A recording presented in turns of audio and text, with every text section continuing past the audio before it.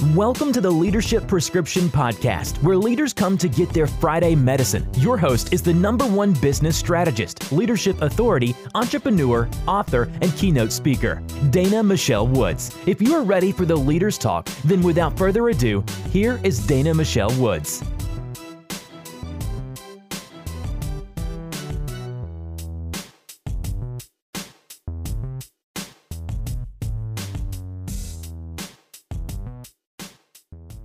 Great. Hello, everyone. This is Dana Michelle Woods of DMWI Consulting, and welcome to the Leadership Prescription Podcast. And I am excited today because we are celebrating women in history, and I have a wonderful guest. We have been chit-chatting behind the scenes, and so I want you to give a warm welcome. Here's my little clap, clap, clap, clap.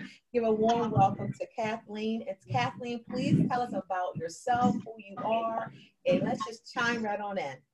Well, hello, and thank you very much for inviting me. I'm honored, and happy International Women's Day to you and to all of the women and men who are listening in or watching today. I am the CEO of PMIC Incorporated, which is a woman-owned small business dedicated to public sector strategic communications. And what we do is work with federal agencies who have been told, act like a business, but nobody tells them what kind of business to act like, what kind of protocols, processes, core competencies should be done. And I've been fortunate to have had the opportunity to work with some of the world's most brilliant subject matter experts in U.S. government labs. Wonderful. I started the business, I'll just tell you how I started, because it is International Women's Day, and I want to give a shout out to my mom, because my mom came, Annie Bridget Philomena, came over here in 1959 by herself on a boat from Ireland because she wanted to find a new life for herself. And she reared 5 children, and I was going to visit her in New Jersey, and I was on the phone for 2 hours with the general counsel of a Fortune 500 company. Something was amiss. I spoke with him. At the end of the conversation, he took a lot of notes and thanked me very much. And I went upstairs to tell my mother, all excited, Mom, I just told the general counsel of a Fortune 500 company what to do, and he thanked me and took notes. And she just looked at me and said, really? How much did he pay you? And I said, and she said, now you tell him, thanks don't pay your mortgage. I'm sick and tired of all these big shots calling you up, asking your advice, and thanking you very much. And so thank you, Mom, for being my boss and my muse and the founder of PMIC. Awesome. You know, our theme for the whole month of March is, women CEOs beating the odds. Can you share a story where you actually beat the odds? Yes. The very first project that we got as PMIC was something completely different from what I expected, of course, now for something completely different. I thought I had a provisional patent on legal procurement IT, and I was going to revolutionize the legal industry. I happened to meet the then chief scientist of Army Research Lab, who told me about what was a very obvious problem, I thought, but it was the bane of his existence, which was an OMB 1212 travel restriction memo that was enacted after a GSIA employee got caught doing what he shouldn't have done in a hot tub in Vegas, and it was all over the news. And I said, you're kidding, I can solve that. And he said, you can? And I said, sure. And he invited me into a working group. And having read the GAO report about it, I looked at the issue, and I thought I would be proving that my nose is on my face. Of course, our scientists need to travel to invent and to collaborate. When I did the study, the data so alarmed me that I spent 8 months after I submitted the study working on a grassroots campaign, #LetOurScientists_Go. And in October of 2016, OMB Memo 1212 was overturned using PMIC's study. And that's the first time in my career I cried over a work win, because I know that made a difference and kept PhDs in government labs. And that is vitally important to our national security now more than ever. And so beating the odds was It's one thing to write the study. It's another thing to have the tenacity and persistence to stick with it and to speak at National Academy of Sciences, on Capitol Hill, at Air Force, at Army, in front of a whole group of PhDs and tell them, guess what? The people who can solve your problem aren't going to care how many PhDs came out of this program or Nobel laureates came out of your program, but they're going to care about things that impact their constituents. And getting the study published in the Washington Post in a story that said the Secretary of Defense wants his scientists to travel, but they're grounded by bureaucracy.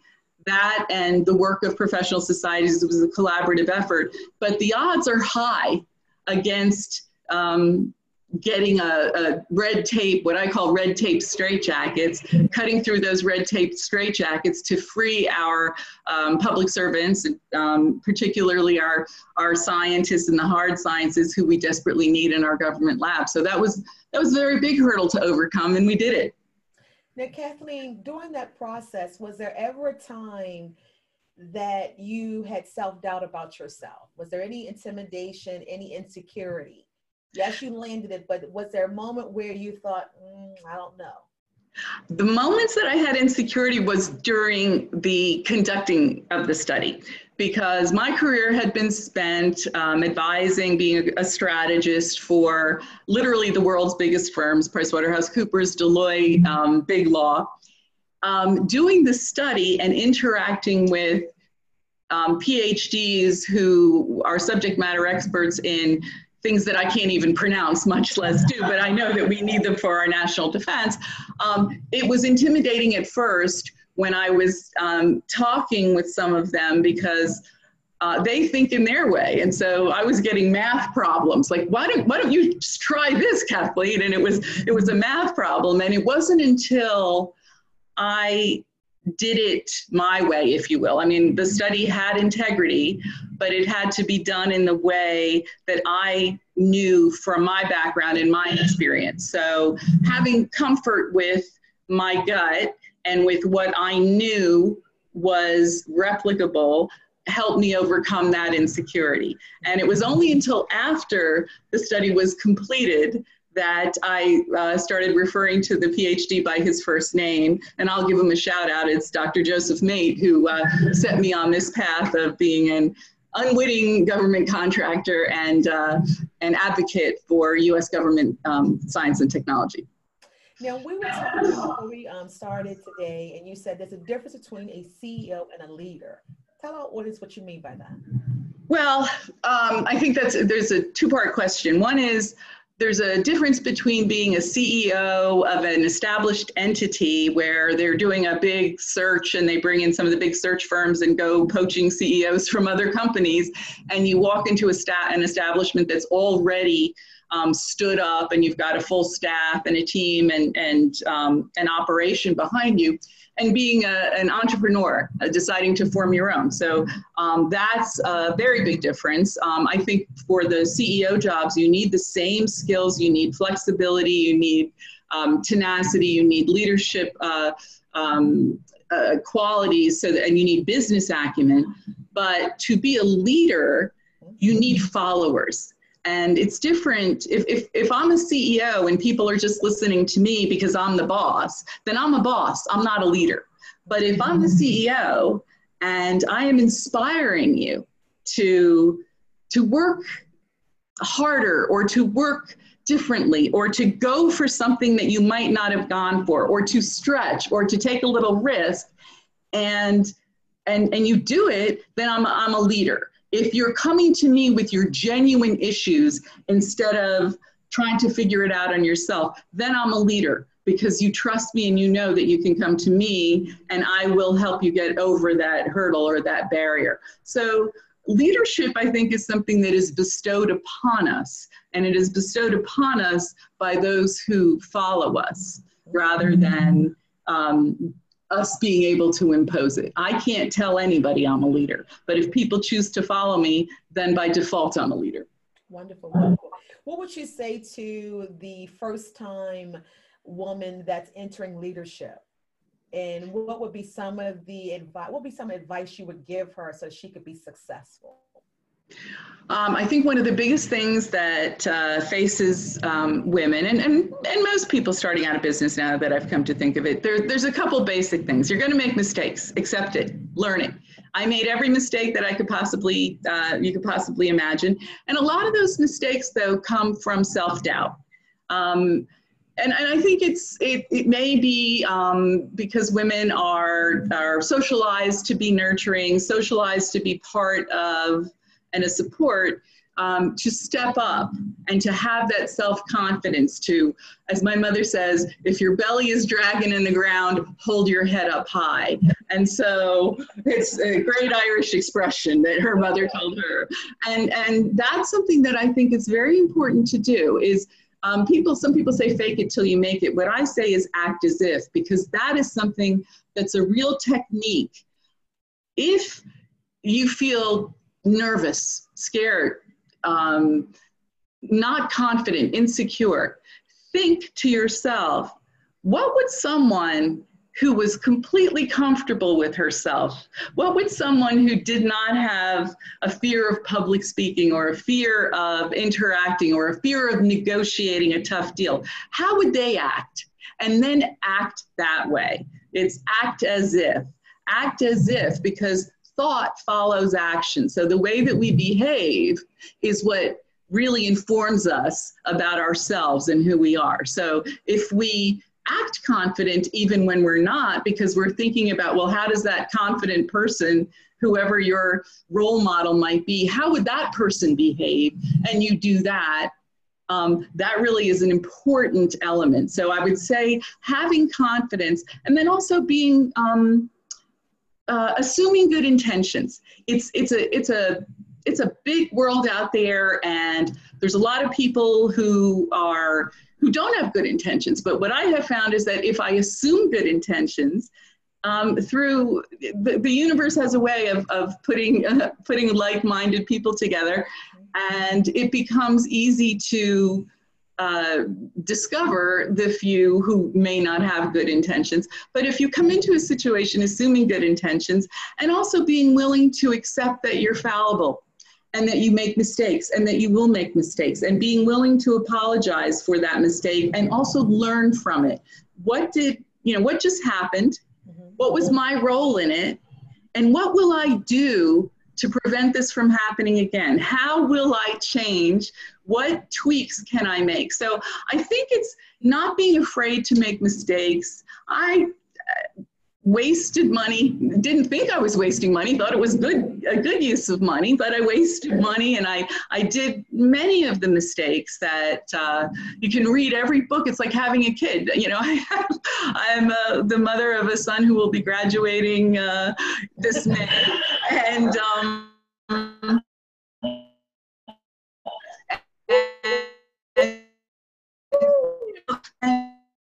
and you know, I even at my worst, I was always the best mother that I could be. And I take that into my work. Even if I'm having an off day, I am going to do the best job that I can do, and I am being the best professional that I can be at that given moment. Even if that given moment is I'm in the ladies' room crying because somebody just, you know, did something that freaked me out. But so understand that, and I think especially in Me Too era, there's a lot of people who are really concerned. I see men being concerned about mentoring women, and I would say, men, please mentor women. Men are feminists too. Feminists are just people who believe that women and men should have equal opportunities, and I don't think that's controversial. I think the word became loaded, but actually there are many, many men who are feminists, and so enlist the help of men, and don't be afraid to offer some guidance to men to say, yes, we'd like you to mentor women. We are going to show you and work with you, because men can be women's greatest allies and advocates. So, you know, I think it's important. I'm not an angry woman. I'm not a nasty woman. I'm not putting down I am a feminist. I'm a proud feminist. And I also think that it's incumbent upon us to help. And that means, you know, not only helping other women, but helping the men who who have been taught and may not realize that they were taught, certain norms, certain business norms, how to negotiate, how to ask for money for your time because your time is valuable. These are things that I think might sometimes be more difficult for women. And it's important to intentionally coach other women in these tactics. Now, Kathleen, there's one area that I find that women struggle with, and that is with pressure. And the pressure, not just only to succeed, but the pressure to, I want to do an exceptional job, that superwoman kind of syndrome, and they put there is pressure that we put on ourselves that is healthy, and then there's that unnecessary pressure. Yes. About that pressure, and this helps some women out there today. The greatest phrase that I ever heard, one of the greatest, came from Nancy Little, who's a partner at McGuire Woods, and I was working on a project, and I was getting close to deadline, and I was just having a terrible time. It was not good enough. It was not good enough, and I was being a perfectionist. It was not good enough. And she looked at me and said, Kathleen, you have to learn sometimes adequate is good enough. So I think that learning when you've got to give it your all. Now, that does not mean subpar, doesn't mean less than adequate, but there are certain projects, tasks, things to do that you only have to be adequate. So I think that women can alleviate a lot of the pressure on themselves if they realize that much of that pressure often is self-imposed. If that pressure is coming from unreasonable expectations of leadership, then that's a different issue, and that's something that also I think can be worked upon if women take the situation and break it down into its component parts. What's going on here? I feel so much pressure. Why do I feel that pressure? Is it an external pressure? And if so, then perhaps I can alleviate it by, again, assuming good intentions and having a conversation with whoever or whatever body it is, and say, well, this is and this deadline is perfectly reasonable, but not if I'm also expected to deliver this and this. So which of these three things should I postpone? So we take ownership, and instead of taking it on, we look at it and say, okay, I'm going to go back to whoever it is who I owe this project to, or report, or what have you, and knowing that I'm putting myself through so much, getting some help in offloading part of the workload. But I would also say that the important thing to do is to treat ourselves the way we would treat a best friend. If a best friend came up to me and said, I'm just under so much pressure and I'm struggling so much and I'm trying to do this and I'm trying to do that, we wouldn't berate that person. We wouldn't do what often women do to ourselves in our own self-talk, which is, you should be better, you should be thinner, you should be smarter, you should have gotten this done already. What we would do is say, look, you've already done a great job, give yourself a little break. And those are the things that we can say to ourselves and that we should say to ourselves. We should talk to ourselves. Our self-talk should be the same way we would talk to somebody we really loved and cared about. And that encouragement, that self-encouragement. And then don't be afraid to reach out. It's important. We can't have too many really close friends. I mean, I think 3 to 5 is probably the average, but we can have a large network and we trust different people for different things. So I might have a friend who I can call up for one particular issue and then have somebody else who I'm going to call. And another actually very specific tactic is actually a male, Jim Villa, general counsel, suggested this to me when I was just starting the business because I was doing a lot of coaching and not charging for it. And he said, Kathleen, you have to send an invoice, and even if you're not charging, send the invoice with what you provided, how much it would cost, even if you exit out, and as a professional courtesy, it costs nothing. And that helps you keep track of what you have contributed and what you have done. And it also helps the recipient understand that you've given something of value. It's not just material, it's not just monetary value, but this is a business conversation. And women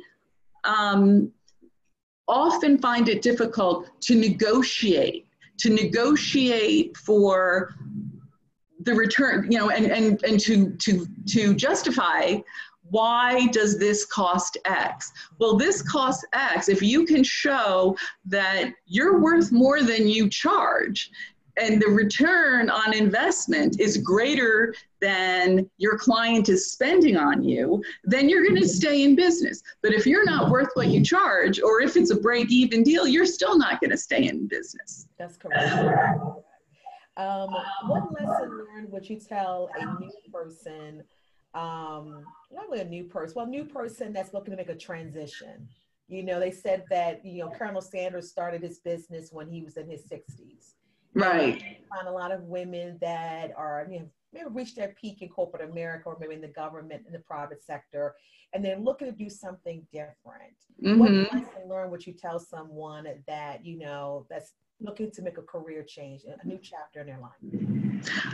Well, number one, I'd say, can you afford it? Know your number. Let's face it, this is America. It's a capitalist country. We don't all, you know, I didn't go into business. Well, I did go into business to get rich and sell my company and start a foundation, but lo and behold, I became an advocate for USS&T. So, but the notion of, if you want to make a change, can you afford to make that change? Are you taking a risk that is something that you can do? Know your number. Know that, I mean, for me, it was, my son was a senior in high school, and as a single mother, my identity was, I was Sam's mom, who also was a national director at PwC and Deloitte and at Big Law.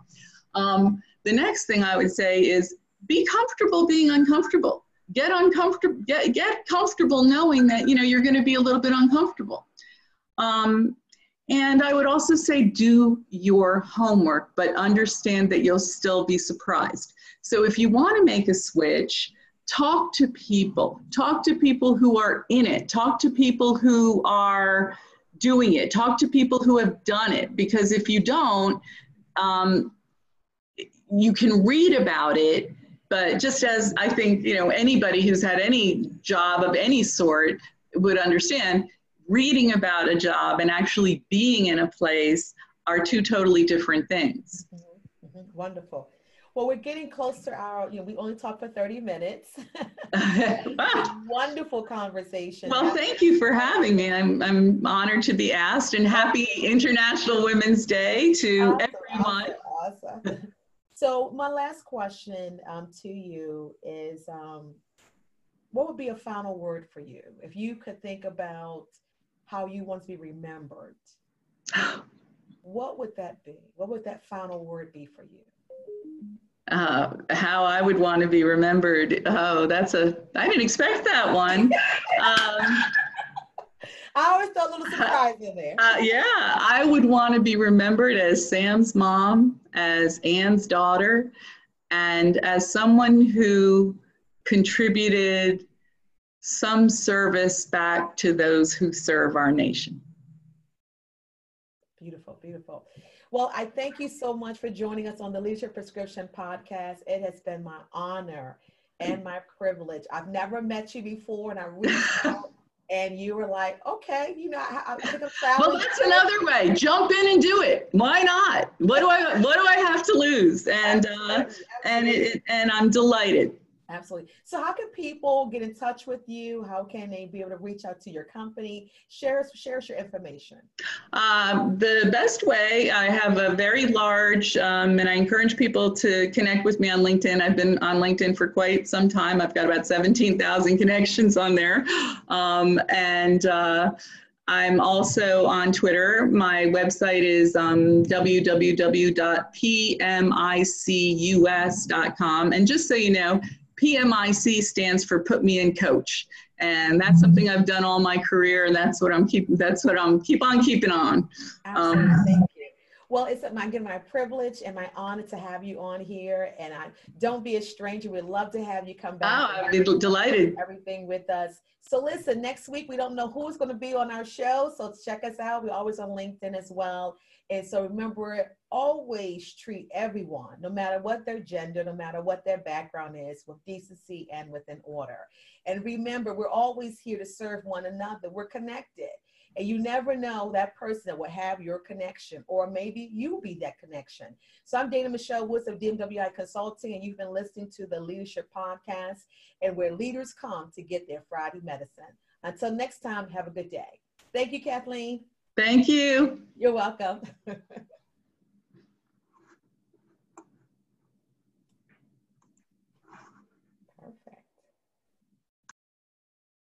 Yeah, we did. Okay, end the meeting. Yeah.